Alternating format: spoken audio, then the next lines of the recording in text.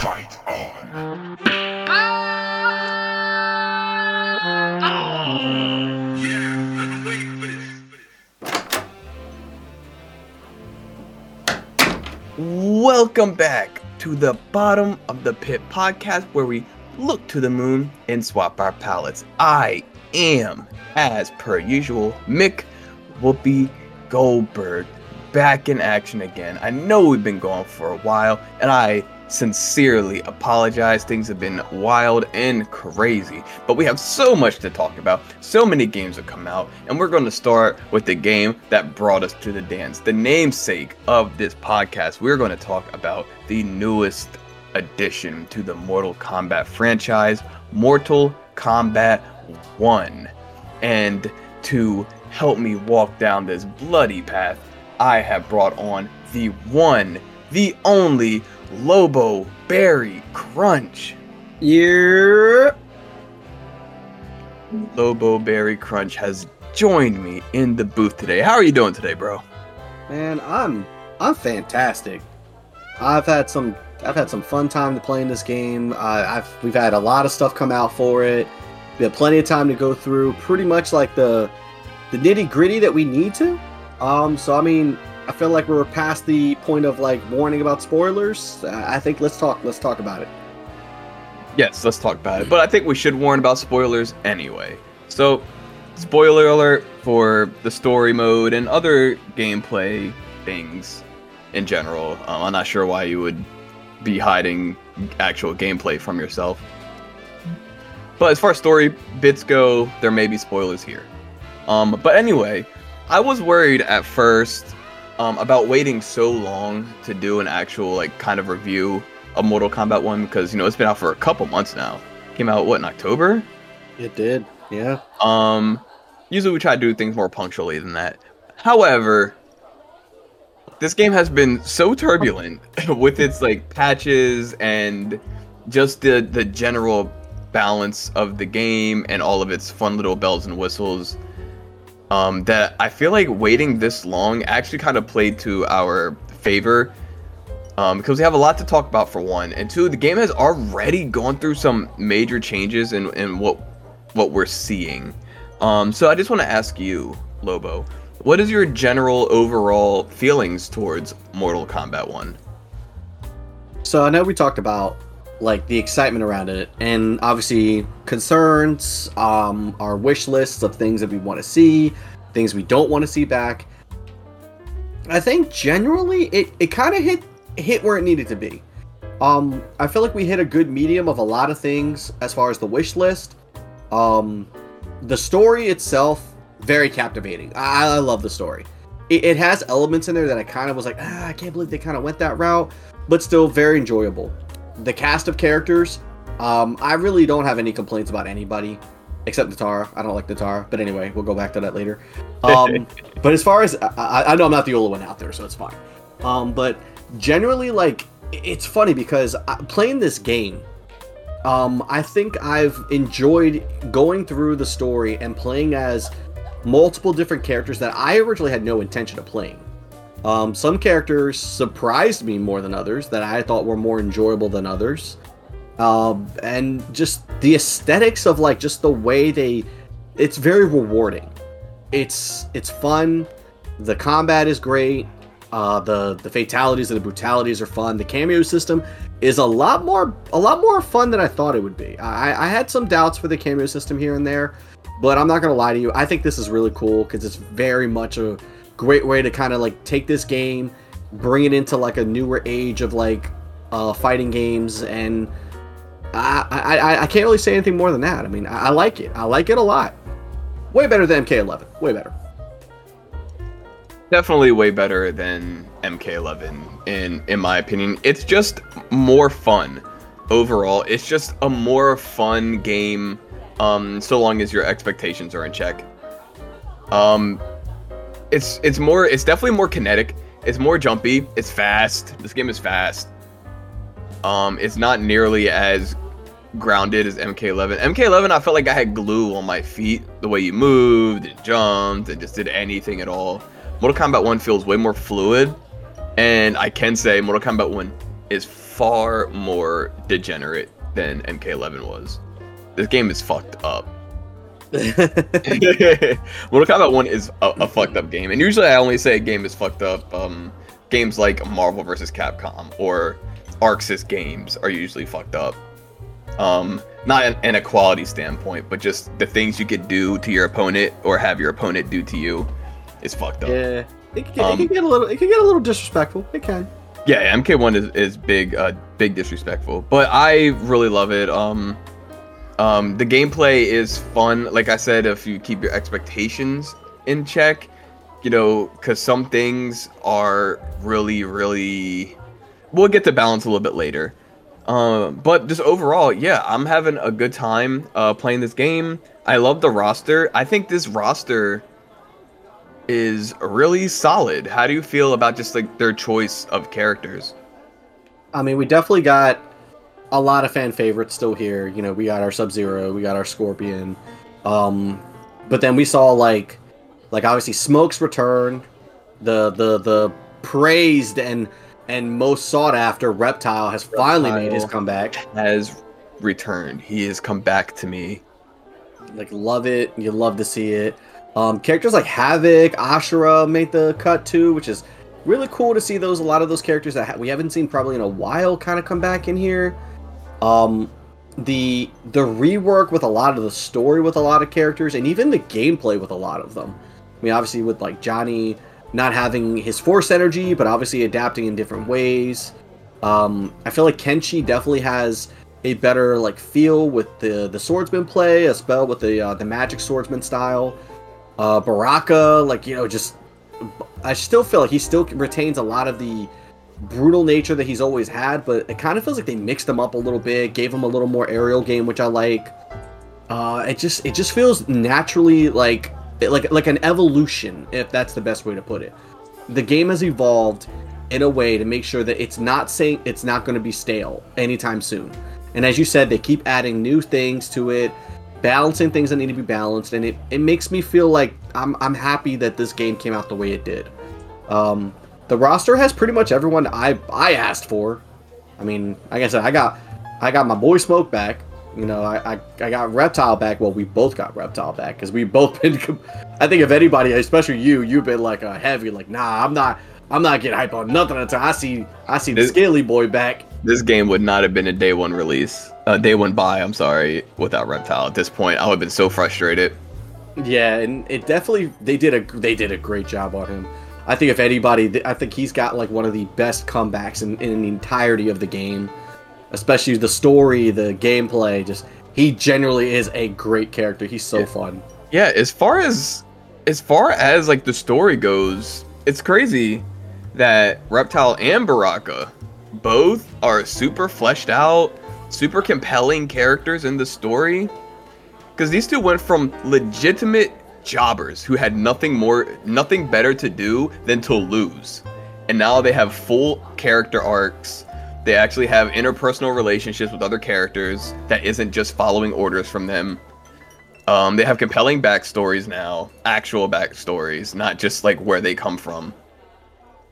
And you see that with a lot of other characters too, like the aforementioned Havoc. His backstory got changed a lot. I wouldn't say for the better. I'm not a big fan of how they changed him. But they did change him pretty significantly, and some people like where they went with Havoc. And we had already made the spoiler alert. Making Havoc Dairu from Deception, I thought was I thought that was genius. I thought that was legitimately genius because Dairu was such a nothing character. He might be the most nothing character Mortal Kombat has ever had. And Havoc was one of the most interesting characters, and they already had a relationship, being both kind of hating Order Realm for their own reasons, and making them the same character in the way that they did. I thought was like a stroke of like whoever came up with that like needs a raise for sure. Nah, I agree with that. It just like everybody's story just came out in a great way. Like, obviously, again, spoiler alert. We don't have Hanzo Asashi as our Scorpion. We have Kuai Yang as our Scorpion, which obviously we saw the story lead into the separation of Sub-Zero and Scorpion in this, with Sub-Zero obviously defecting to the bad side. So Scorpion staying on the side of the good and establishing his Shirai Ryu now, which is great. We get to see him. He is now the head of the Shirai Ryu and the one that originally establishes it. And we see Smoke joining his side. Like, it just did a great job. Now, personally, me, I was expecting eventually, like, obviously the typical MK kill off of Sub-Zero. Kuai Yang becomes Sub-Zero. And then we see the original Sub-Zero Bihan eventually turn into Noob. But I'm kind of weirdly happy we didn't get that in this story. I think watching the progression of the brothers, like the little triangle between him, Smoke, and Sub-Zero, kind of just slowly develop into this breakdown between the brothers, and then seeing the two non-blood brothers make that peace, that to me still kind of gives us a callback to the original like Hanzo and Kuai Yang's relationship from the other MK games. So we still got that bromance, just with two different characters, and we still got to see how the brothers break down, and we got to see how Kuai Yang gets his scar in this game, which I'm not gonna lie, that threw me the hell off. I was not expecting it to be his own brother. It's funny that you have like so much reverence for the way that played out, because I'm actually in the opposite camp. I'm actually very frustrated with the way they treated Bihan in this story. I really am kind of tired of NetherRealm pretending like Bihan was evil when he was not evil. He was just used. Like, not only was he wasn't even used here. He was just dumb. Well, I know in this one, yeah, he fell for these, like, not tricks, but he just believed them straight up. Yeah, what I wanted out of Bihan, I think, was them to respect the fact that he was cold for sure, no pun intended. He was definitely the most cold. He was the coldest character. Not talking about temperature. But he wasn't dumb and evil. He wasn't just like, I'm just waiting to do an evil thing. He had his reasons for things, and he only started spouting evil, aggressive stuff when he was turned into Noob Saibot. And what I wanted out of Bihan for this story, it wasn't, nothing told me that this is how it would play out, but after watching it play out, what I wish they would have done, I guess is better, is have Bihan like be more balanced, actually not just be blatantly evil, have his reasons, just have like more reasons for what he does, and then he takes on the more evil traits when he becomes Noob Saibot, or have him just kind of be more like virtuous, but still colder than Kuai Yang was. Mm-hmm. The new Kuai Yang, the Scorpion Kuai Yang. But then he goes on like the same journey as Scorpion, where he gets killed and turned into Noob Saibot and becomes like what Scorpion was for a while, before he got his own freedom. Okay, I can see what you're saying. So you kind of were hoping like the opposite way around. Yeah, because I'm tired of them pretending like Noob Saibot and Scorpion don't have a relationship.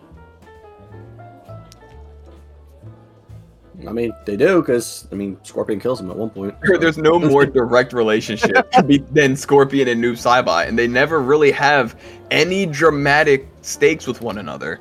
And I was hoping to see that from this game, since we saw the leaked list of DLC characters, leaky spoilers, and Noob Saibot was on that list.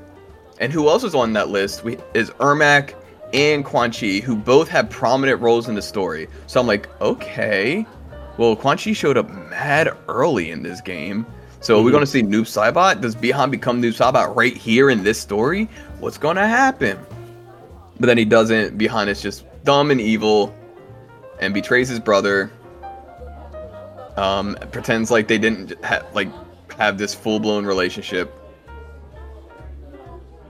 Yeah, I can see your point. I can see that, and I think I would have liked to see that route too.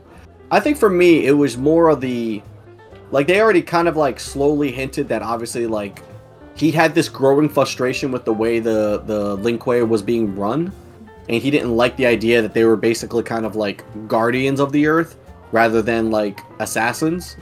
He just, all he cared about is power. So I mean, I guess for me, like I said, like I enjoyed watching the slow breakdown, obviously because Kuai Yang is obviously, he was my Sub-Zero. Like obviously we started with Bihan. I've been playing since the beginning. Obviously we've covered those points in the other episodes, and obviously started with Bihan obviously as my Sub-Zero, but then obviously Kuai Yang becomes Sub-Zero, and obviously Kuai Yang is the one I like of the two brothers the most. So for me, like I will admit, like hearing that Kuai Yang was not going to be Sub-Zero, pardon me, it made me feel a little weird. I was like, you know what, this is a really weird path, but you know what, I'll give it a shot. I'm willing to give it a shot. I will say I was more hoping for the reveal that Hanzo was going to be Scorpion still, so that Hanzo and Bihan were going to kind of be brothers, and then maybe it was possible that Smoke was going to be Kuai Liang, or we just get Kuai Liang later on. I don't know. I mean, obviously we were told that this game is going to have more DLC later. We're going to have more story-based DLC. Who knows what's going to come out of that. I will say for me, I am more or less satisfied with the way things went. But I am curious to see how things progress when Sub-Zero eventually becomes Noob. Or if it's possible, if he doesn't become Noob and someone else becomes Noob. I mean, I don't know. That's true, but we didn't have a story DLC tease, so maybe some shit will happen there. Yeah, or it'll be a Sub-Zero from another timeline, which would be the lamest thing they could do. I hope that's not what the case is. Yeah. I have questions about Takeda. Obviously, he's obviously a DLC character. Yeah, he's a DLC also. So I'm curious of how he's going to play in this, because clearly he's a Shirai Ryu member, and I'm wondering obviously like how he even fits here. We'll find out. At this point, there's no sense in speculating. Yeah, really isn't. So let's take a detour from the story, and I want to get back onto the gameplay. Hold on. So, Mortal Kombat 1's big draw this time around is the cameo system, where they take, I was gonna say some C-list, D-list characters, but with Sonya and Kano and Jax all cameos. Sonya at least is and Kano are like S tier Mortal Kombat characters. I agree with that. They're like S list or whatever, however you want to measure it. They're like S list. They're like, wow, they missed the game as a playable appearance. That's strange. But they are cameos. So with such a varied list of characters as cameos, how do you feel about the system as a whole? I think the system is a lot more, it adds a lot more gameplay elements to that. It allows you to kind of like mix things up with each character, which is really cool. Because obviously each cameo has like multiple different attacks that they can do to assist you. And those attacks could allow you to string your combos in a very different way. So taking characters like Cyrax, for example, who has the capture ability, but also has like the ability to like knock people into the air and keep them into the air, so you can kind of get those air combos into the ground. I think that it's fun. It is fun.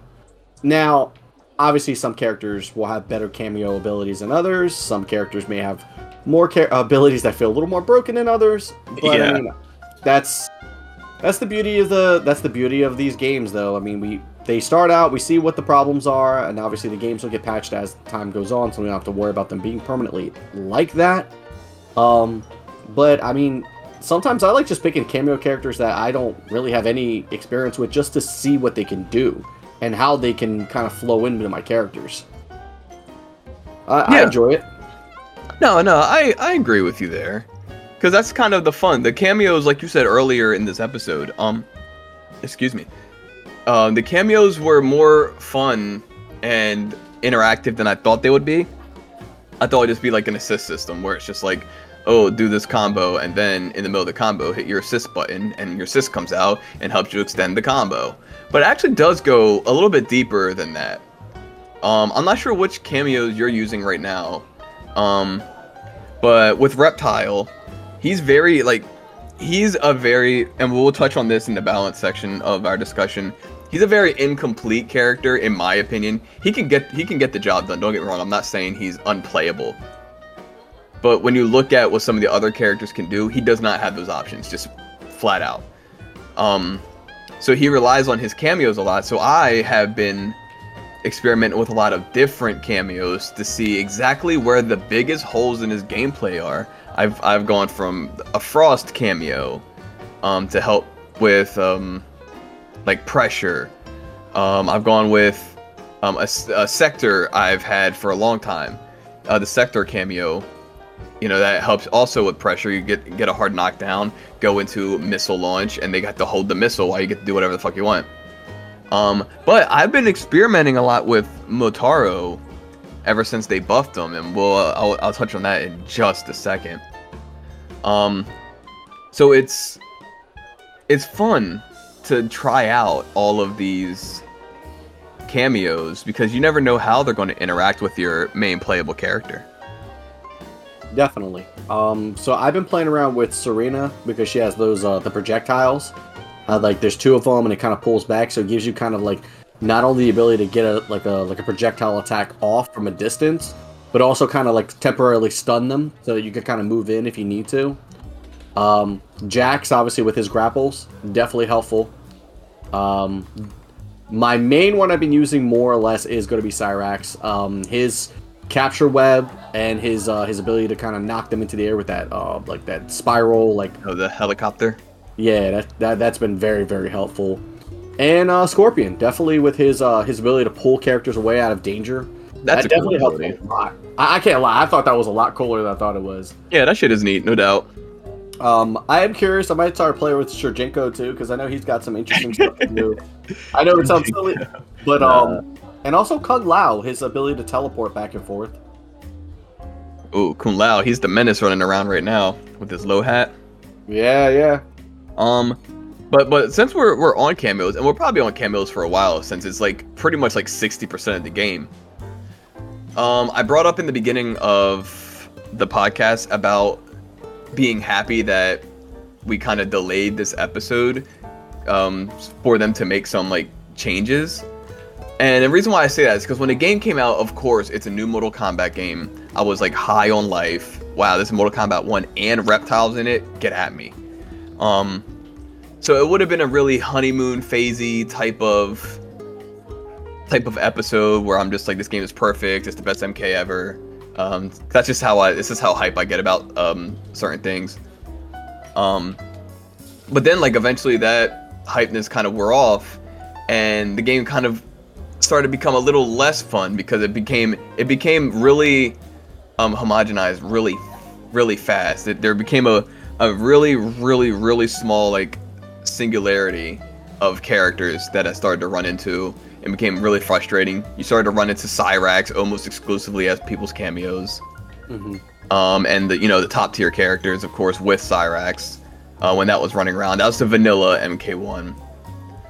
But then they nerfed a bunch of stuff, and it made the game feel like less, because all the shit that was weak was still very weak, but now there was just more weak things instead of more powerful things.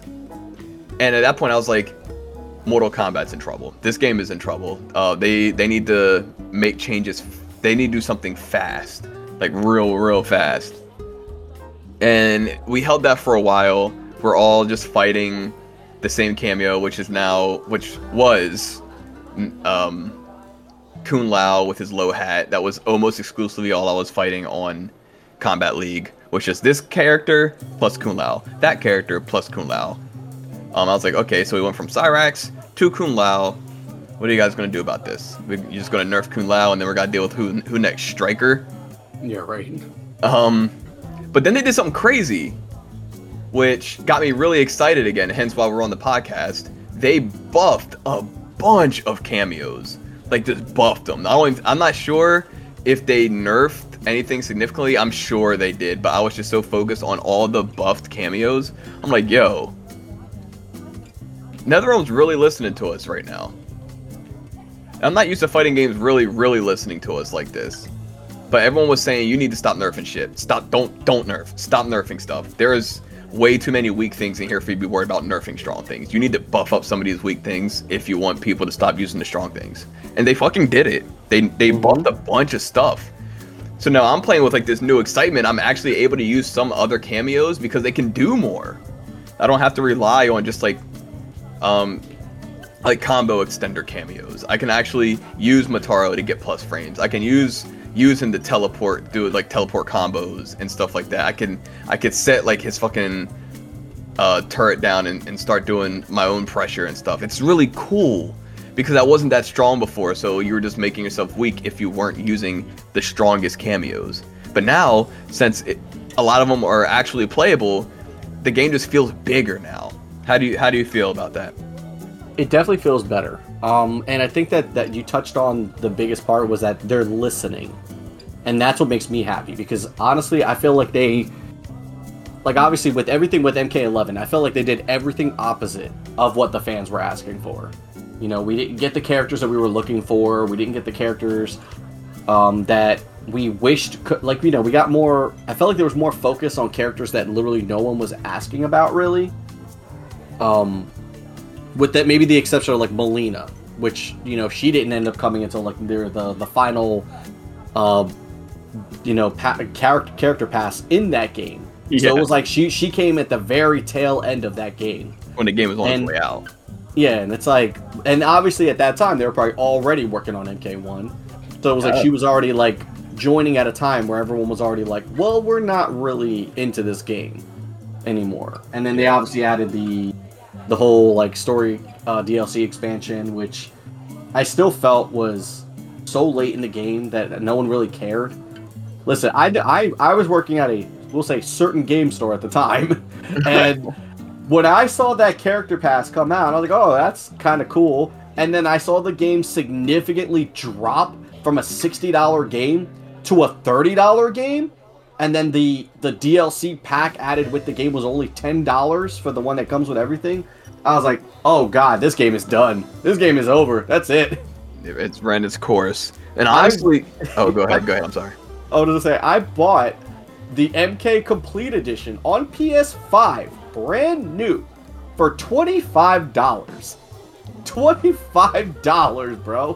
God damn. I spent more on the core game when it first came out.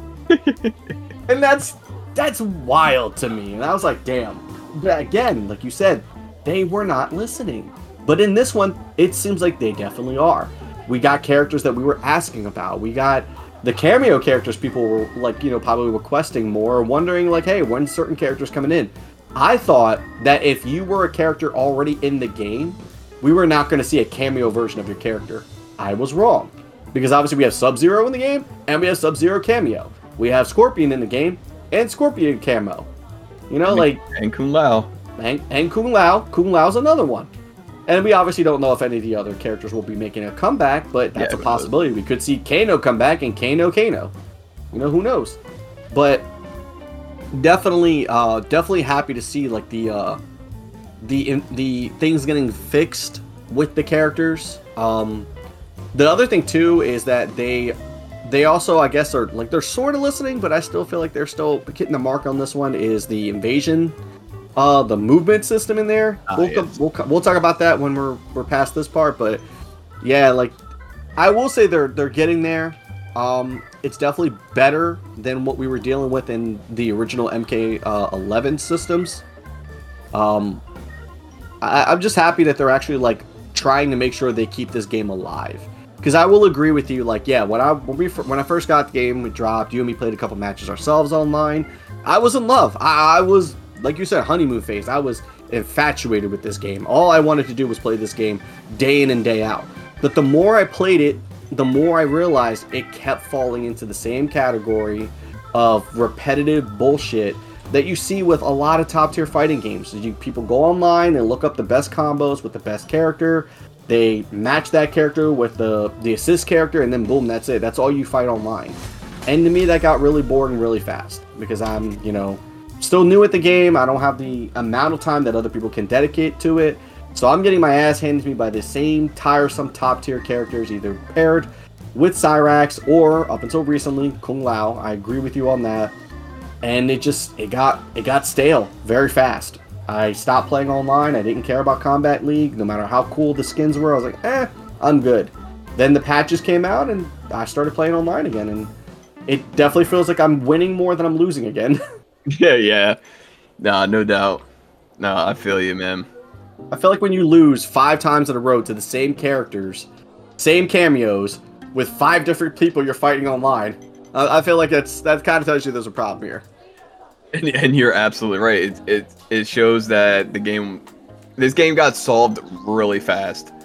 I know like most people don't like to hear like this game is solved already because it's usually untrue, but I really don't feel like that's the case for Mortal Kombat 1. I feel like Mortal Kombat 1 got solved like almost instantly. I think they had maybe a month of evolution, and then the best was apparent. Yeah, Kenshi Cyrax, Johnny Cage Cyrax, Baraka Cyrax. Just Cyrax. Yep.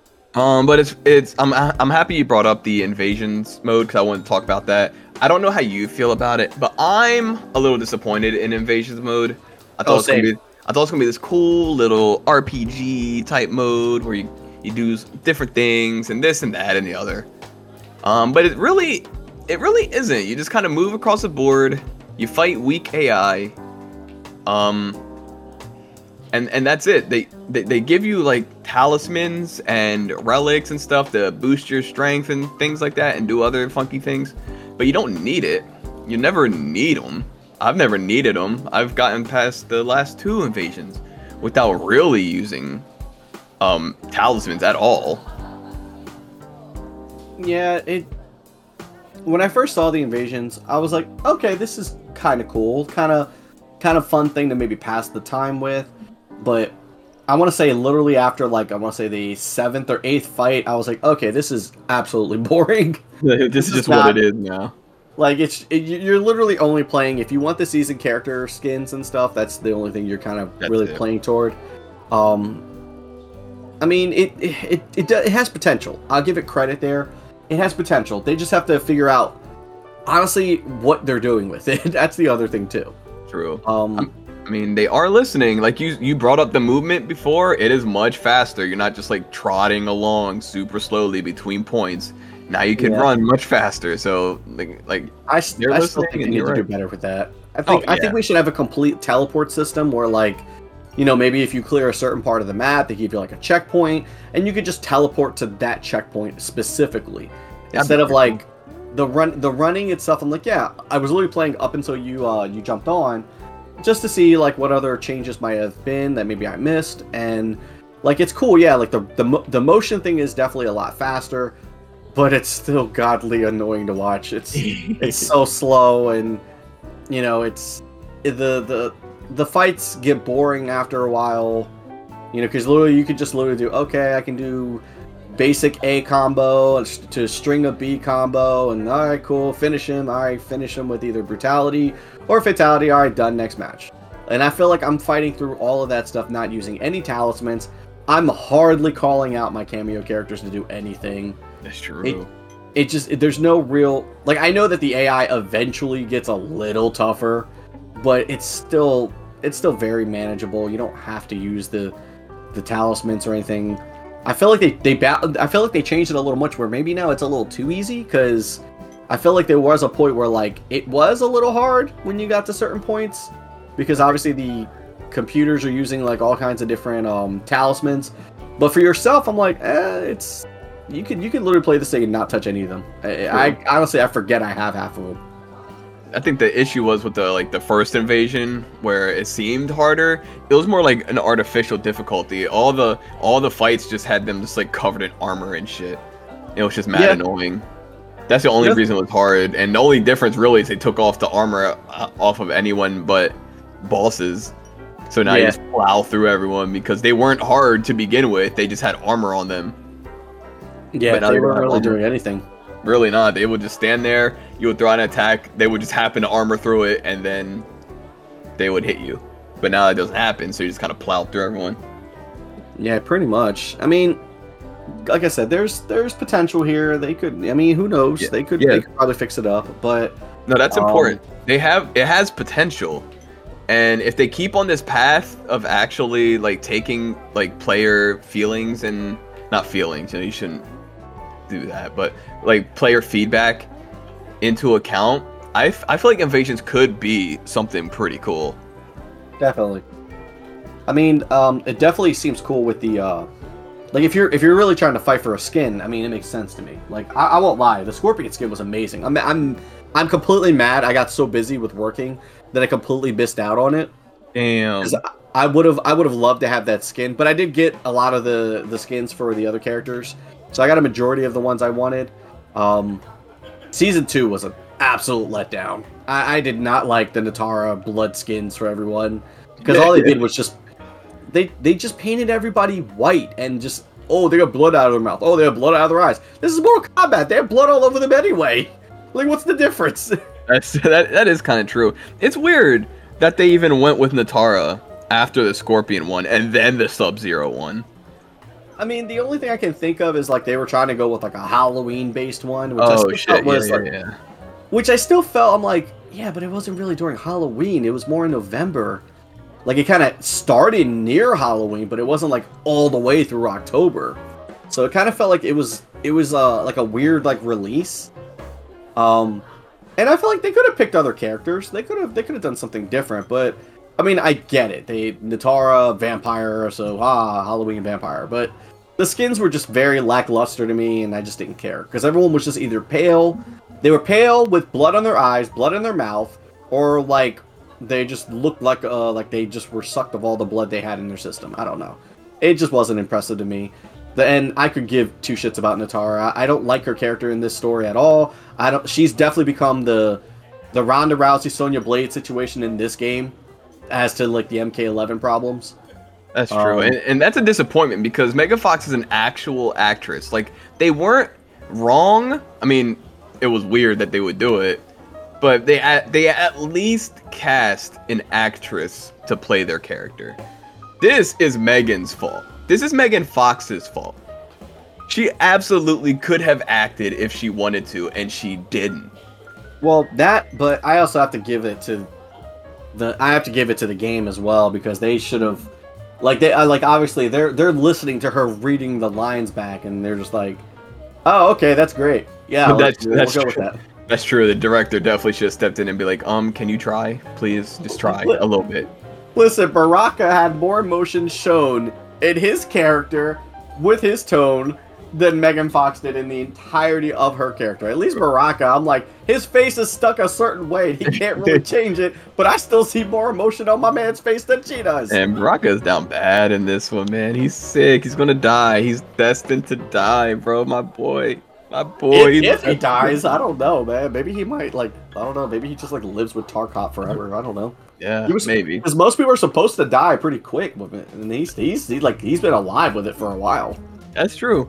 So I want to talk to you, since we're talking about, changes in characters and now that we're back on the characters, I want to ask you this. In our, speculation discussion about MK1, when we only had trailers and stuff to go off of, we talked about our favorite character designs. Now that we have the full roster and we're looking at it, we can see all the characters. What is your favorite character design out of all the characters in the in this game? So we're just talking not just character that I like, but just a character that I felt like their design just exploded. Yes, not like, oh, I like Sub-Zero, so Sub-Zero looks the coolest. You feel me? I think that's a good one. All right, I'm gonna give you my top 3. How about that? Because it's gonna be hard to pick between these 3. So I'm gonna give you top 3. Yeah, that's cool. 1 is Rain. I am in love with his design. Obviously still keeping the ninja mask on, but I just love the high priest like garbs with the staff that has like the little water ball on it. I just thought that's such a cool design.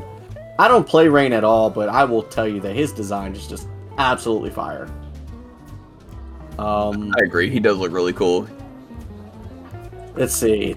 Second one, I'm gonna give Melina, actually. I think that, unlike Katana, which obviously, like, they've kind of shied away from the whole, like, overly sexifying a lot of the characters, they found a way to kind of keep a good balance between her character while still being able to maintain that she still has, like, the moments where she looks human, and then obviously when the Tarkat takes over, she looks very different because she has like the whole mouth splitting thing. I like that, to be weirdly honest.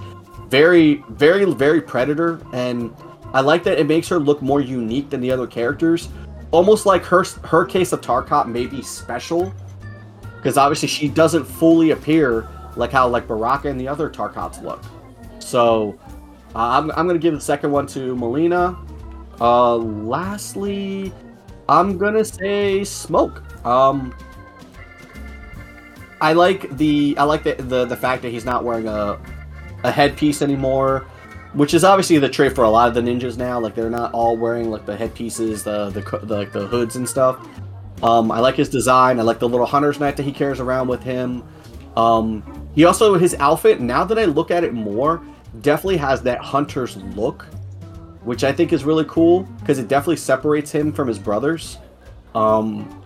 And also touches on his past, is that his family, they're hunters, so it kind of keeps that aesthetic going. But those are going to be my top three. I mean, I was going to throw Liu Kang in there, but to be fair, Liu Kang's outfit is very reminiscent to many of the other outfits he has. The only real difference between him now is that he has the glowing, like obviously god power and stuff like that. So it's still cool, but I'm going to give it to those three, That's respectable. Those are all good choices. I think those are all the same choices that you had last time. And it's going to be hard for me to even say that. I'm going to give it to you. A lot of the characters look really great. Like, they look fantastic. They really do. It's crazy because as far as character design, especially redesigns, I think the one that I would have to give it to is honestly Ashra. And I don't even use Ashra at all, and I didn't even use her back in the day.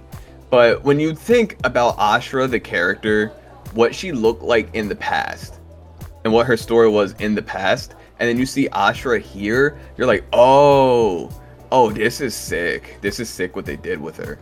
And that's how I felt. I was like, oh, this is sick what they did with Ashra. I don't even really care much about Ashra. But as far as the character design goes, and what they decided to focus on with her design, given her backstory, I really liked it. Because she was, in the old games, she was a demon trying to purge her soul, but she looked like a normal human.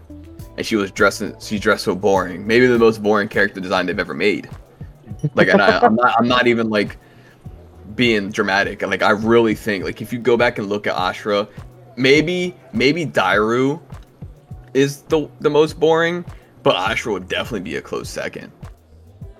But seeing her here, like the way they shaped her face, the markings on her face, her eyes, like just the way she carries herself, it's like I don't want to call it uncanny valley, but she's walking the line between a demon and a human, and you can just kind of tell, like, she's really close to achieving her goals. She just needs to push just a little bit harder, and it kind of makes you appreciate her efforts right now, because you can tell, like, she probably looked way different like 100 years ago in this story, and she's worked hard to look at this human, and that's something I could appreciate out of a character design. I can agree with that. I can agree. I actually have the game up right now, and I'm actually looking at her character more, kind of looking at her design more. Yeah, I can see what you're saying. I do like it a lot. I think for me, it's because she wasn't. I don't know. She's cool, but I didn't really pay attention to her. I'm not gonna lie to you. So to flip the script, I got a question for you now. Yeah, who do you think was the least impressive redesign? Least impressive redesign? Yeah, who do you feel like is like, everyone's got all these cool designs, and you're just like, Wow, they did not give this character any love. They did not cook here. That's tough. I think.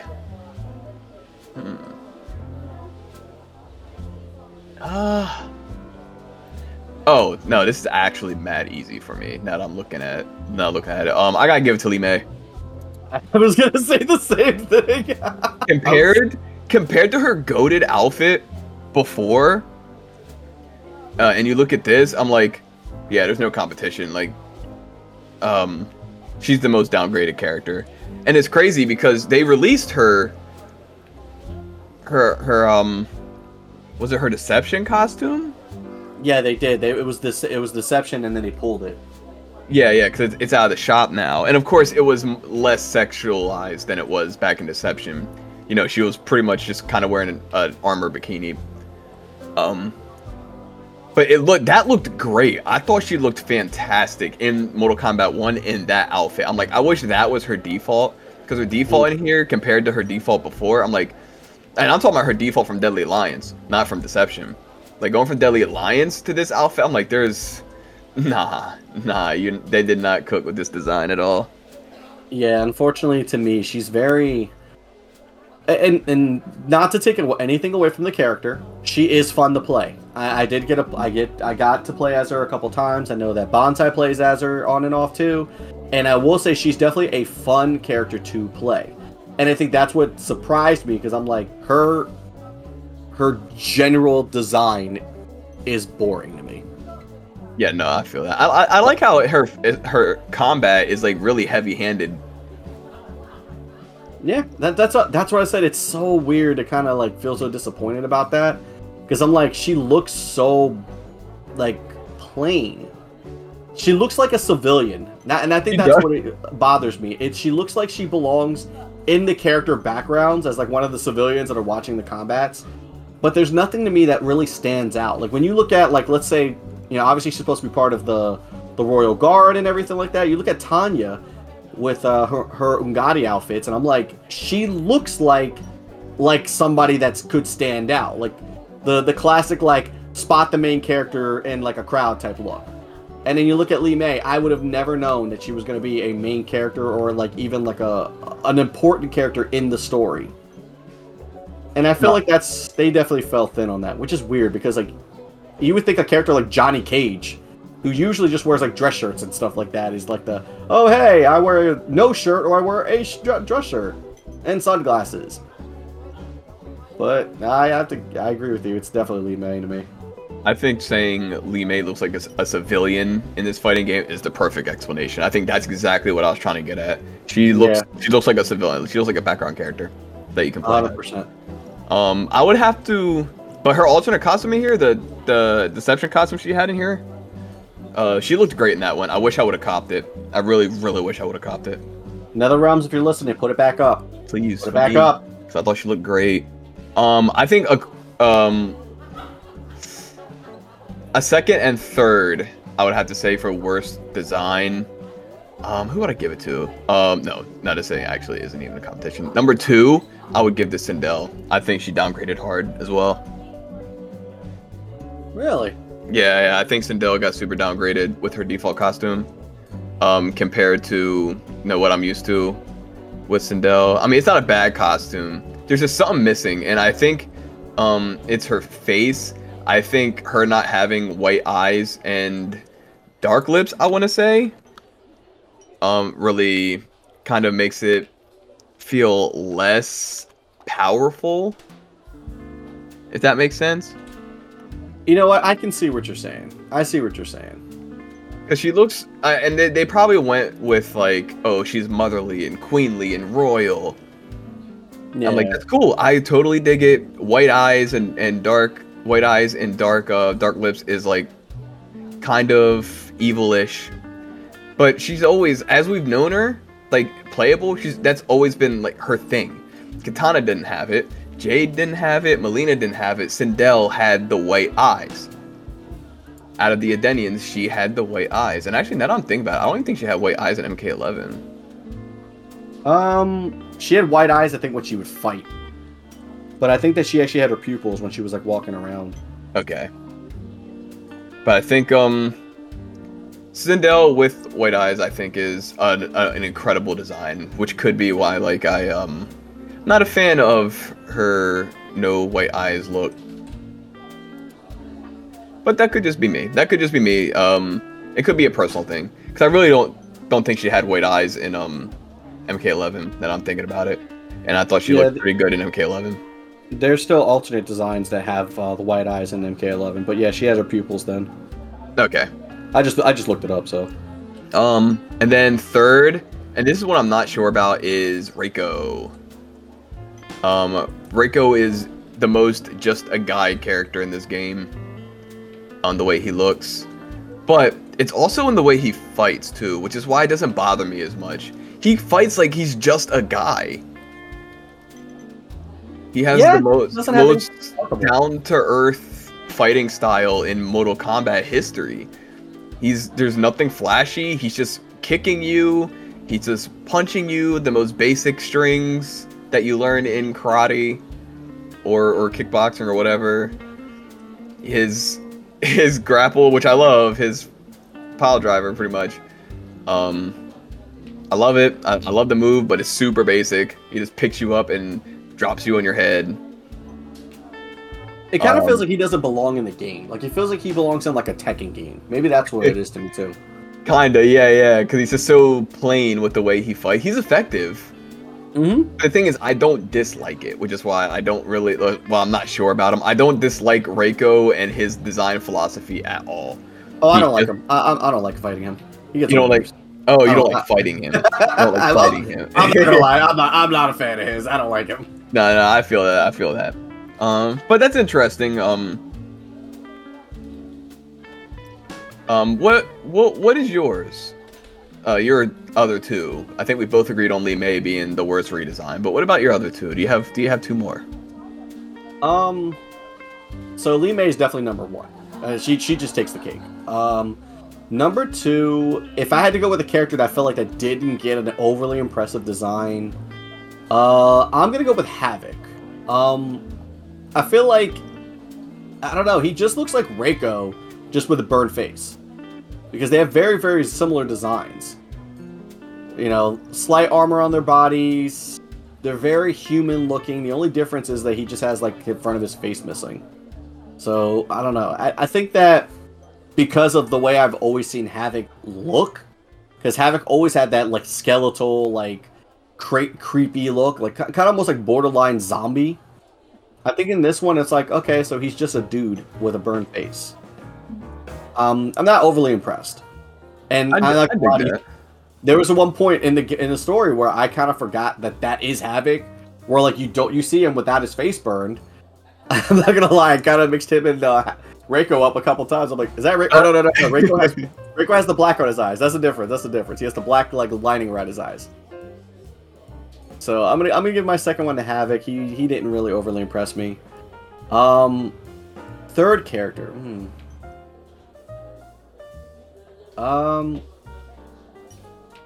I would have to say,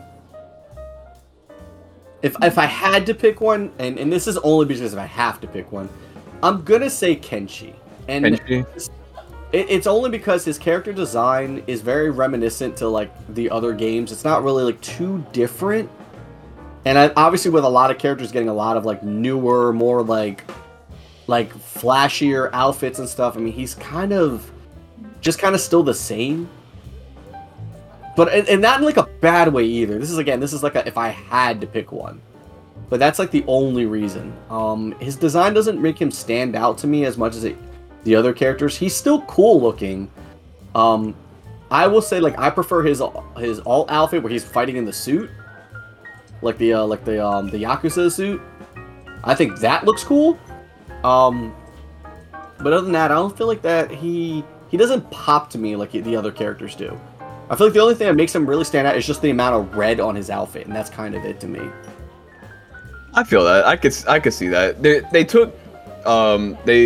They took a really safe route with Kenshi's new design. Yeah, and then, like I said, this isn't like a oh, I hate him, he looks terrible. Yeah. I just think like he could have gotten a better suit. That's my thing. Like when we look at again, like let's use Reptile as an example. Reptile to me, I think if we pick any character that had the biggest glow up of like character design or anything like that, I'm gonna give it to Reptile. Reptile is sick as fuck in this game.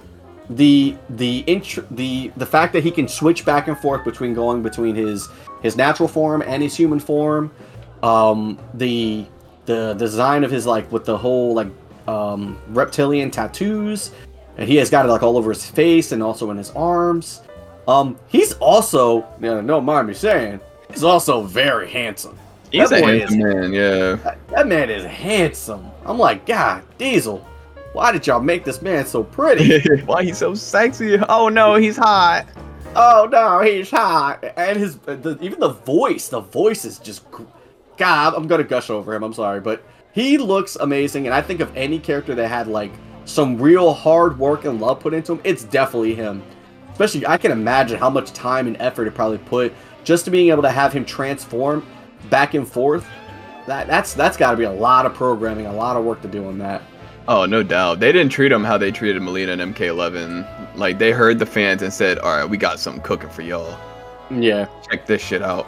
How y'all like this? And it's a good middle ground, too, because a lot of people, myself included, like his more human form, but some people like when he's more reptilian. And instead of just combining them into, like, a humanoid reptile, like with, like, MKX, which I didn't hate either. I don't hate it. They just made him transform between them, which is like a full reptile and like a more human form, like with his moves and stuff. I think that's so sick. That's just so fucking sick. Yeah, even like when you're fighting him and it's only parts of him that transform when he does certain attacks, I think that's such a great design decision for the character. It is so cool.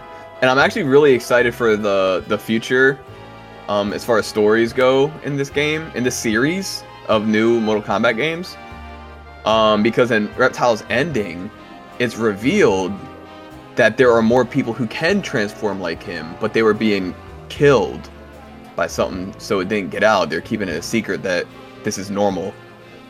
Yeah, and Reptile is not alone in this, and they're like, we don't know who it is. I want to see his backstory more, and I also would love to see Baraka's backstory. Because obviously, I want to find out more about, because Baraka had a family. That's what's wild to me. Baraka has a family. He has a brother out there somewhere that he also mentioned. In one of his intros, when you're fighting another Baraka, he mentioned, he thinks that the other Baraka is his brother. So I'm like, Baraka has Baraka has a brother too? My man got a whole family. That's actually very interesting. I've never fought another Baraka with my Baraka. So Yeah, I've never even heard that. Yeah, it's so I'm a big dork when it comes to this stuff, and I love looking up like videos of like the character intros and stuff because I love the lore so much. I love the MK1 lore is also because it's all so fresh. I want to learn as much as I can. Obviously, not even just for research purposes for the podcast, but for myself.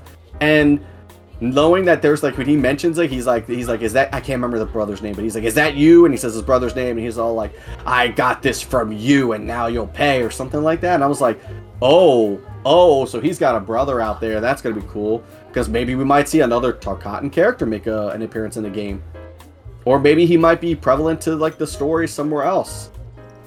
Be interesting. That will be very interesting.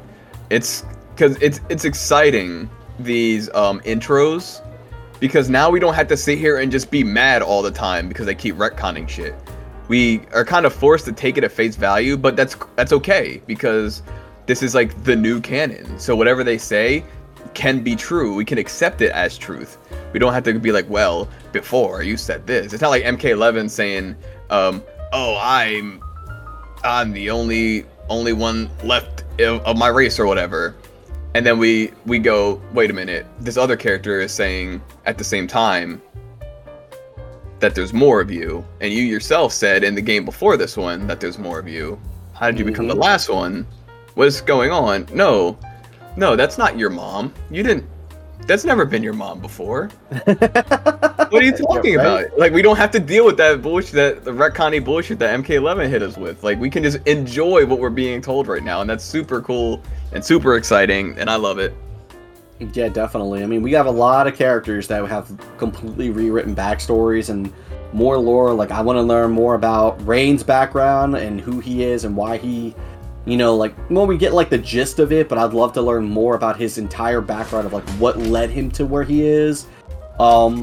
Even Shang's background. I would love to see what happened with him prior to everything. Like, how far along did he go from like this like minuscule merchant? Like, how did he survive all these years? Shao Kahn's family. We obviously get mentioned that his father was like a powerful general as well. So my question is, does that mean that Shao's family still exists out there? Is there more of Shao's like other relatives out there? So it means we get more of him. I feel that my theory for where the story is going, like overall, I think we're going to see the rise of Shao Kahn throughout this story. I think we definitely will. I think we're going to end up with an Emperor Shao Kahn at some point. Either an Emperor Shao Kahn, or maybe he remember he's already the ruler of the the Tavari Plains. So that's obviously an area far out in Outworld, away from the capital. So maybe he starts building his regime back in his home, and he becomes that's where he starts to become like Shao Kahn instead. And then now he's just going to go to war with obviously Melina and Katana's family, which is interesting to see that Melina is actually like a good guy in this game. So we're going to see how well she kind of holds on to that, though. Will she eventually give in to the Tarkat and break away and become evil, or will she continue to fight it and still be a character that's good? I like the change in some characters. I like the fact that not everyone is still like, oh, well, Melina was evil, so she stays evil in this one. Or Baraka was a henchman, so he stays an evil henchman. It's just very interesting to see the factions and how now some characters are good, some characters are bad, and where their alliances are really heading. Nah, you're right, and that's what keeps it so enticing to consume even more, because we don't know where anything is leading. Also, I would love to see when they're going to give us more information on what led to Liu Kang being where he is now. Because remember that at MK11's ending, we got the Great Kung Lao. We saw him pick the Great Kung Lao as his champion still. And that's where we thought that this world was supposed to take place in, was right there. But in reality, we're still years into the future from that. Yeah, I don't know. That might have just been, they might have just rolled that back, said never mind. Because I really don't think they started, personally, I don't think they started working on MK1 immediately after MK11. I think there was just a period of them doing nothing, or they were working on something else and that got scrapped. Or MK1 was a team game and they just could not get that shit done in time. Possible. Because there's only one, because there's a line where Liu Kang and Kung Lao speak where he says when will the world know about my ancestor, the Great Kung Lao? He's like, the world is not ready for those stories yet. So that's what I'm saying. I'm interested. Yeah, so maybe there was a past. Maybe he really did go to Great Kung Lao first, but something happened. He died prematurely or something, because there isn't a real Mortal Kombat tournament in this story. Yeah, it's just a friendly competition. Yeah, it's not like a life or death where realms are at stake or anything. And with the way Liu Kang went back in MK11, you would have swore he was preparing for another Mortal Kombat tournament when we come into Mortal Kombat 1, and there is no life or death Mortal Kombat tournament. No one gets killed. It's just literally people fighting in Sindel's arena, Sindel's throne room, and that's the whole tournament. That's the Mortal Kombat tournament. I mean, maybe that could change now with so many different factions and realms starting to converge. Because obviously we have Nutara's realm. I don't even know whose side she's really on anymore. Because obviously she's kind of she's not part of Shao's factions anymore. I mean, as far as we've always known Natara, she's always just been Veternus. She's always just been trying to help her realm. But in this game, vampires are just like thriving, I guess. Like Veternus isn't merged with Outworld or anything like that, or it doesn't seem like it. Well, she does mention that she is from another realm, and she does mention in a couple of her intro dialogues that that her realm is starving. But again, they're bloodsuckers. So right, it's like starving for what is the question. Well, blood. They need blood. Like, because she mentions that she's going to take a couple of their warriors and use them for breeding for stock. Yeah, but that just raises the question: what were they eating before? Vampires don't feed on vampires. What else is in Veternus that they're eating? That's true. I mean, it could be feeding on anything. I mean, obviously, there's some stories where vampires drink. It's just blood they drink. They could care less if it's like human or not. It's just blood. So I don't know. Maybe they were eating animals at one point, and maybe there's just not enough. They ran out. That'd be an interesting story. It's a shame I don't want to hear it.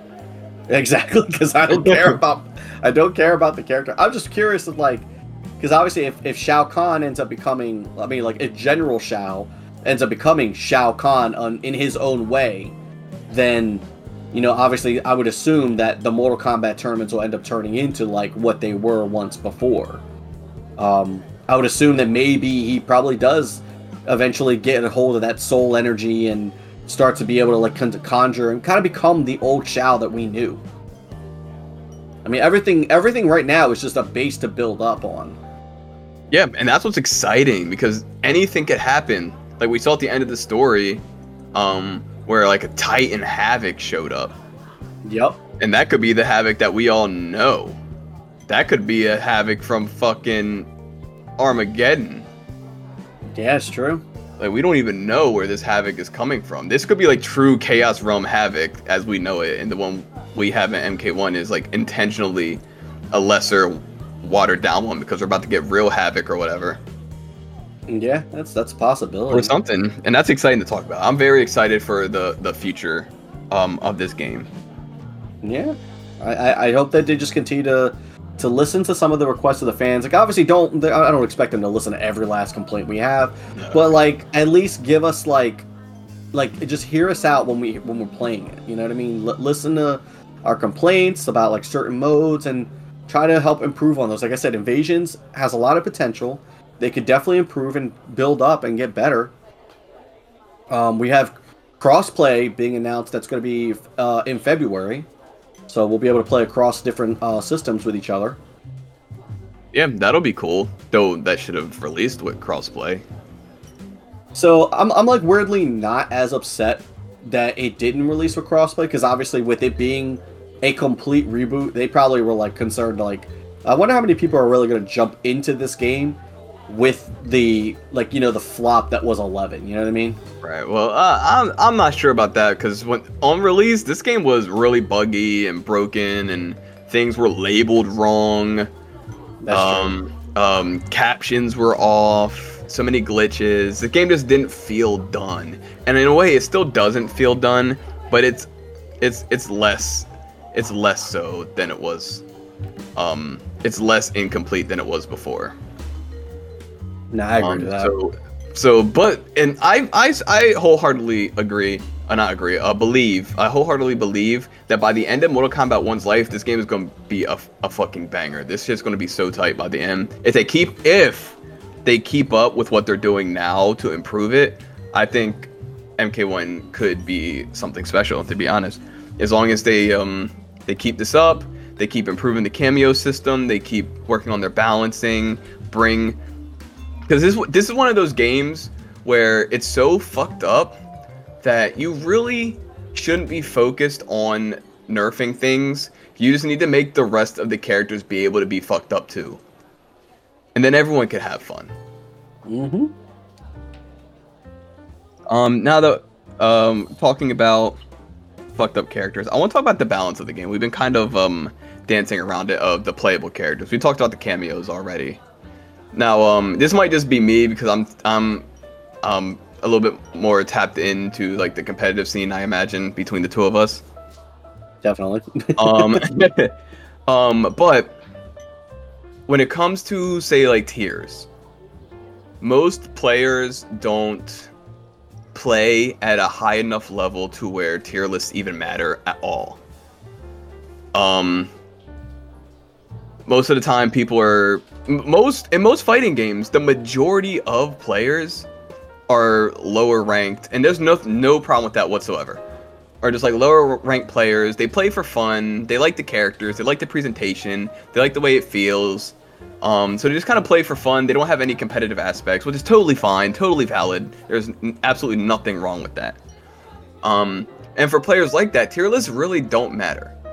Because they're just in there, they're jumping in, they're just like doing things. So they can be playing the best character in the game, but if they run into a good player using the worst character in the game, they're still going to lose because they're just playing differently. They have different intentions with the game. However, I say all that because Mortal Kombat 1's balance, at least it was before this patch actually upgraded some cameos. We'll see how that plays out in the long run. But before that, let's say before this last patch, the balance was so off that I truly believed that the top tiers and the bottom tiers weren't even in the same game. They weren't even playing the same game. There were things the top tiers could do that even a new player at the game would go, why can't I do that if they're using a lower tiered character? Like say take me for example. I play Reptile. When I'm fighting characters like Kenshi or Johnny Cage or Raiden or anyone like that, I can just go, why can't I do that? Why doesn't my overhead launch? Why is my overhead slow? Why don't I have any mix? Where's my pressure?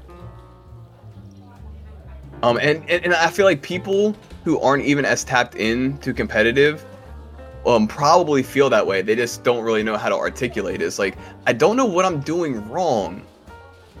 I just can't beat Johnny Cage, and I don't know why me playing who's bottom tier aside from while I'm playing Sub-Zero, who's considered the worst character in the game. Why can't I beat Johnny Cage? Why can't I beat Raiden? I'm playing my hardest. And it's like, sorry, you just can't. And that should never be like that should never be like something that happens in a fighting game where no matter how hard you try, you just can't. You feel me? I feel that, especially when I fight Raidens. That's 100%. Yeah. I'm not gonna lie. As soon as you mentioned those characters, I was like, let me guess. He's gonna mention Raiden, Kenshi, and fucking Johnny Cage. And sure enough, you mentioned all three. There you go. All three. They're the ones like ripping it up. It's what is it? I think in the tier list, I think it's what Johnny Cage and Kenshi are like the top, and then it was also I think like what it's Raiden and then probably like Kung Lao or Liu Kang. Yeah, I mean that sounds about right. Maybe there's someone else up there.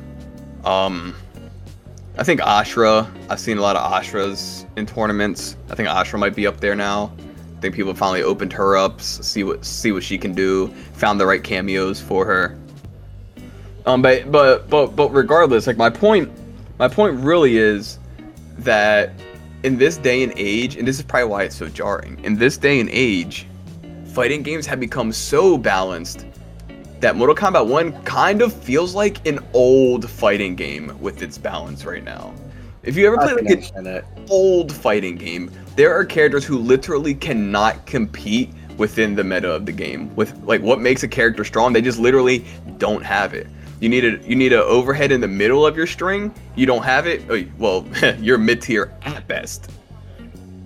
But with that being said, if they keep this up, some of these bottom tier characters like Scorpion, like Sub-Zero, like Reptile, which honestly having those three being your bottom three characters is fucked up.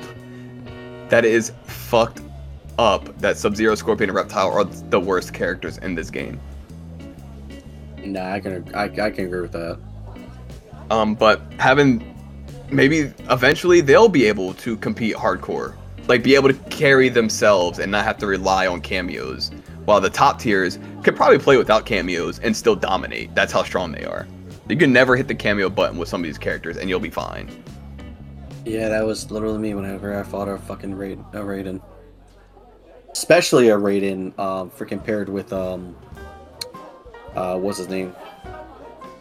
Cyrax. Cyrax, yeah, because everything that's supposed to be unsafe is now safe. Yep. Yeah. Something tells me they either didn't do full like balancing checks when they were making the cameos, or their intentions were to make this game fucking crazy. And there's just like a lot of weak characters, like by accident. They just accidentally made a lot of underpowered characters when they were trying to make shit overpowered. Which honestly, the latter feels more real to me, where characters were just accidentally kind of weak. Because I didn't really know how the game would play out in the end, like how it is now. I guess it's one of those things I guess we'll have to wait and see. Yeah, it's true. I mean, we live in this time right now where unfortunately, like, it's extremely rare that we get a game on release and it doesn't already have like a freaking like 15 to 20 gig update as you get home. That's true.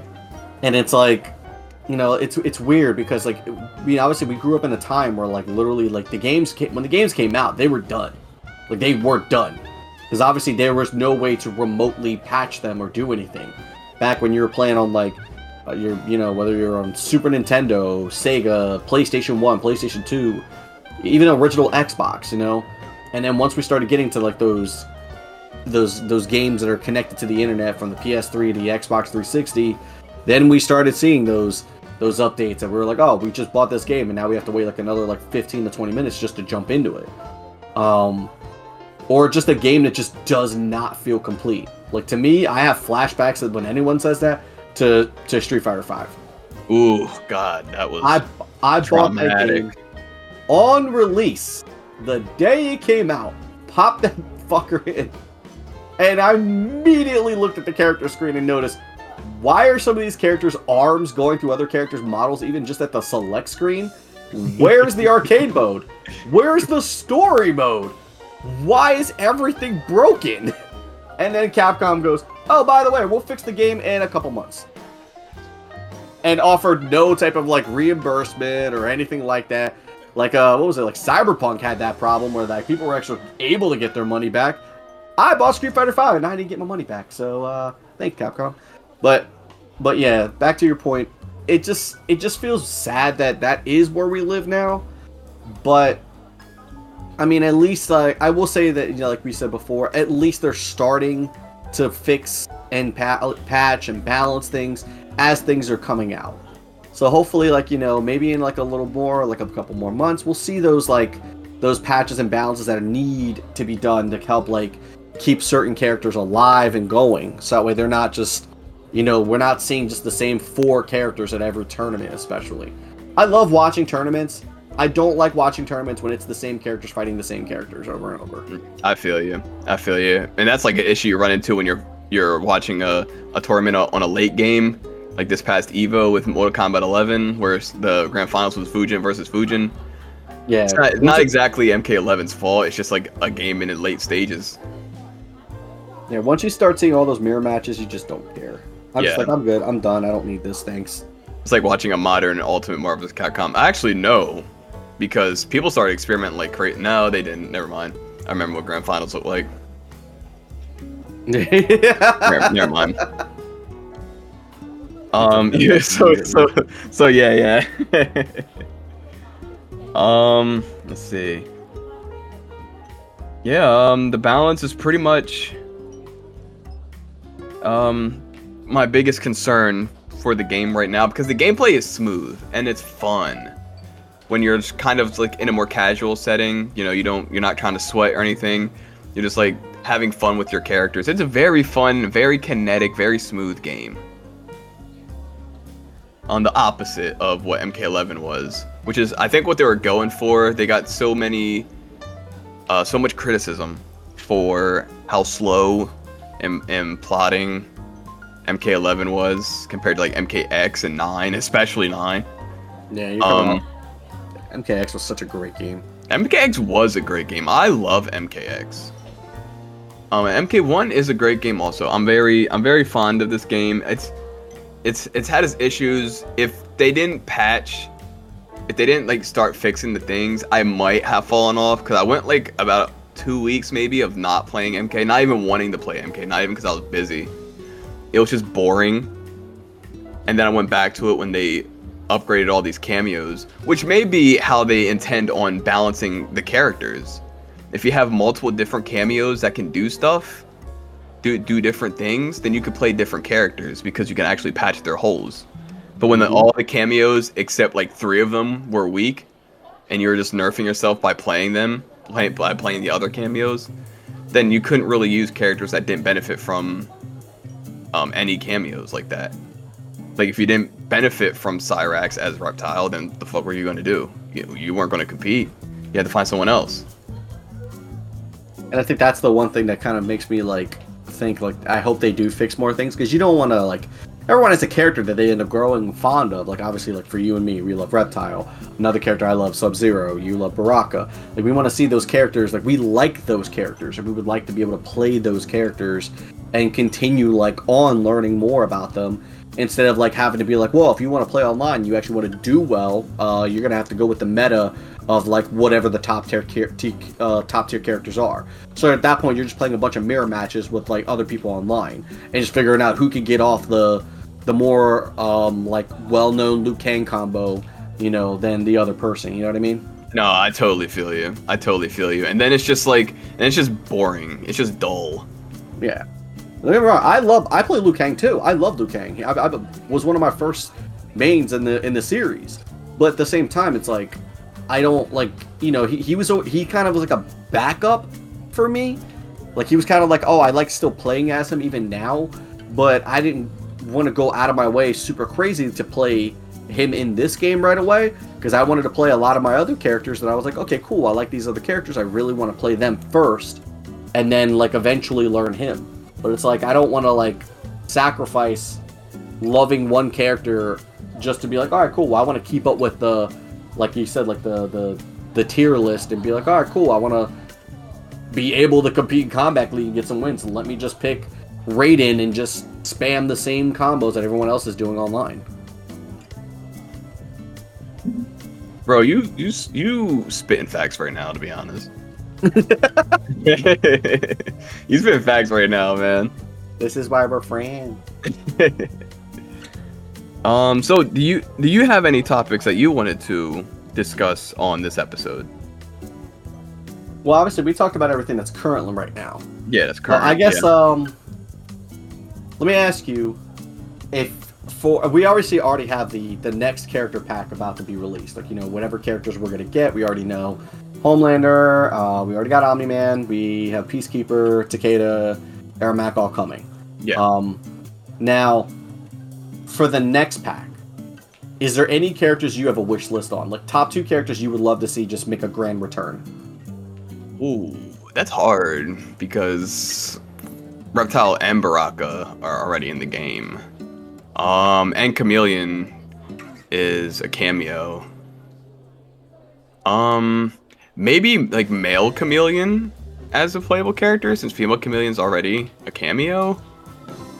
Okay. Hold on, let me like scratch my brain. There's gotta be a better answer. The male Chameleon. No, I am a big fan of male Chameleon. Actually, nah, fuck it. Male Chameleon is definitely one of them. I've always been a fan of male Chameleon. I used him so much that when we used to play Trilogy at the Boys and Girls Club, I would pick Chameleon all the time. Mm-hmm. And one of my older friends there, he was in high school or something, and I was in middle school. He started calling me Chameleon Man. I like that. So yeah. So male Chameleon is fine. I would love to see male Chameleon come back, or Chameleon of any sort. But male Chameleon just has more ninjas to work with than female Chameleon, who has 2, and then they always make Tanya the 3rd Chameleon. Okay. Or Jade, I'm sorry. So she has 3. She has Jade, Katana, and Melina, and sometimes they have Tanya, just like how they did in Armageddon. But I would want male Chameleon. I feel like they can make him super interesting. And then second one will be hard. I think Now don't laugh at me when I say this. Nah, throw it out there. Throw it out there. I want to see Dramen come back. Oh wow! I would have Yeah. expected that, but hey, I want to see Dramen come back. And here's why. I think a cool meta for Dramen is I think he can have a meta where he takes his mask off and becomes feral. And he can put his mask back on and become normal. okay. I think that could I think that. Dramen, especially in this new timeline where they could do literally anything they wanted with Dramen, I think Dramen has a lot of potential to be something super dope. A playable Oni. He has a club for a hand. And his mask helps him control himself, but he can take the mask off, become a feral Oni. Maybe it could be like an install. You know, you can start like how Kenshi summons his spirit, it drains the cameo meter. Maybe he can take off his mask, become stronger, and it drains the cameo meter. So you're doing all these crazy feral Dramen shit, but you can't call cameos because your cameo bar is draining because you're in your feral mode. I think Dramen could be. I think Dramen could be really sick, and he could throw flies and shit at you. That shit's cool. It fits into the silliness of Mortal Kombat. Yeah. So There's always been a silliness of this game, and you gotta. I feel like that's one of the beauties of this game. always, and you know what? That's what I can say about Mortal Kombat 1. They got back on track with have an actual fan service that people like and enjoy and go, hey, I know that. That's cool. Whoa, he just fucking Reptile just quoted himself from the actual Mortal Kombat 1. That's cool. And Mortal Kombat 11 didn't really have that much actual fan service. Yeah. Definitely. But what Mortal Kombat 1 doesn't do is take itself too seriously. And I feel like even going back to Mortal Kombat X, I feel like Mortal Kombat started to take itself a little too seriously, especially when it started focusing on special forces. They started to take themselves way too seriously. It's like, hold on, relax, calm it down, guys. You remember who you guys are. Nah, yeah, really. But yeah, back on track. I think my two choices are Chameleon and Dramen. How about yours? So first one is Nightwolf. Ooh, I would love to see what Nightwolf would be like in this game. With everything being the way it is, my curiosity would be number one, so story element stuff. Because Nightwolf is connected to the spirits, my question is, because in a sense, he's connected to a higher existence. So, would he be aware that this is a new realm, like a new timeline, and this isn't just a different realm? Like, will he have past knowledge of like other things? Because each Nightwolf is supposed to possess the knowledge from a previous Nightwolf. So, I think that would be really cool as far as the story. Also, the gameplay. I would love to see how he would play in this game, especially with incorporating his tomahawk into a lot of his combos. I think he would be so fun. Yeah. I would like to see him as a character, not a cameo. Not a cameo. Yeah. I just was assuming that you were asking about playable characters. Yeah. So, Nightwolf. Second is I would love to see Cyrax, but like human Cyrax. Oh, a human Cyrax. That'd be cool. So we had obviously human Cyrax for a little bit in MK9, but it was just a skin. So he wasn't really. It was obviously eventually becomes cyber. So whatever like that. I would like to see a humanoid Cyrax, because obviously this is before any of the Cyber Initiative stuff. Obviously we see bits of it being teased when at the end of Sub-Zero's ladder ending. It's clear like he started to kind of lean into the Cyber Initiative. Not fully there yet, but I would love to see, because they've already been name dropped he already name dropped Sector and Cyrax. I would love to see Cyrax as like an actual human character first, because I feel like that's such a missed opportunity. It really is. For both of them, like even if they play slightly similar to their cybernetic versions, like I want to see a human version, or just be able to play as them again. Like, it was a big freaking tease in MK11 when we got to play. We fought against Sector and Cyrax in the story mode, but they were never incorporated in the game. Never. And it felt like It didn't make any fucking sense. How are you gonna have me fight the character? Literally show me the character has a complete move set, and I can't play as him. So I'm gonna ask you this, minor question: would you not prefer, but how would you feel if they had Sector and Cyrax have actual real names, as opposed to having Cyrax and Sector be their real names? Since, come on, Cyrax and Sector are robot names. Those are shit you would name a robot. That's not what you would name a person. Maybe. I mean, I guess it would go either way for me. I mean, I wouldn't mind it. I just assume that maybe that's still considered like code names. Because obviously, like, Sector and Cyrax were name dropped in the game, so by Scorpion. Because Scorpion does mention to Smoke that he was like, oh, well, we could go back and have the other members of the Lin Kuei join us against Bihan, and he was like, no, Sector and Cyrax would never betray Bihan. So I would assume that they're already just named those things, which is fine. But like, they could incorporate something with that. So maybe they have cybernetic enhancements. You know, maybe like, you know, Sector has like a robot arm or something, or you know what I mean? Like, give me like what was his name? The Bionic Commander guy for Spencer. Spencer, like, yeah, like give them like maybe cybernetic enhanced power or like gadgets on their bodies to kind of give them more of that cyber feel, so you don't have to completely turn them into robots. But I mean, if they were to come in and like Sector was like, oh, my name is blah blah blah, and I'm like, oh, okay, I'm still fine with that. That was like what I wanted to know. Since you wanted them to be like human, like in their human forms, would you want them to have human names too? Yeah, I'm fine with that. I mean, obviously they're code names, so I would assume that, because obviously Syzoth's code name is just Reptile, but you know he has a real name, so. No, I dig that. But it's just Sector and Cyrax we'd never heard what their real names were, which is why I wanted to know if you cared to actually be told what they were by the developers. I would love to know. Yeah, if they have real names, like, please tell me, please, where this. Tell me. Because I'm sorry, like when like I saw them in the human forms, and you know you see Cyrax, he's from Botswana or something, or I think Botswana, and Sector is still Japanese, Chinese, Chinese, and they were just Cyrax and Sector still. I'm like, okay. But we knew Smoke's name, like that's when they started calling him like Tomas, and we knew Bihan and Kuai Liang, but we were still calling these people Sector and Cyrax. Yeah, really. Hell, I mean, freaking give us like give us one of the characters, like, you know, like what, like that eventually becomes like Tundra. Like maybe somebody else becomes Tundra. Oh yeah. Since Scorpion obviously is Bihan, I mean not Bihan, Kuai Liang, you know, I wonder who becomes Tundra. Fuck it, make Frost Tundra. I would be okay with that. My question is, where her alliance is going to be? That would be my question. Yeah, Frost alliances are always with Frost.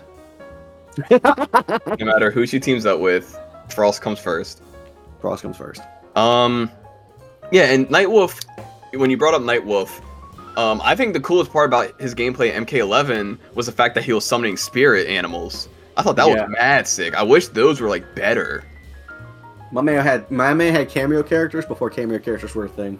For real. I just thought that was cool. And if they were to bring Nightwolf back, I would really want them to like do some like spirit animal stuff with them.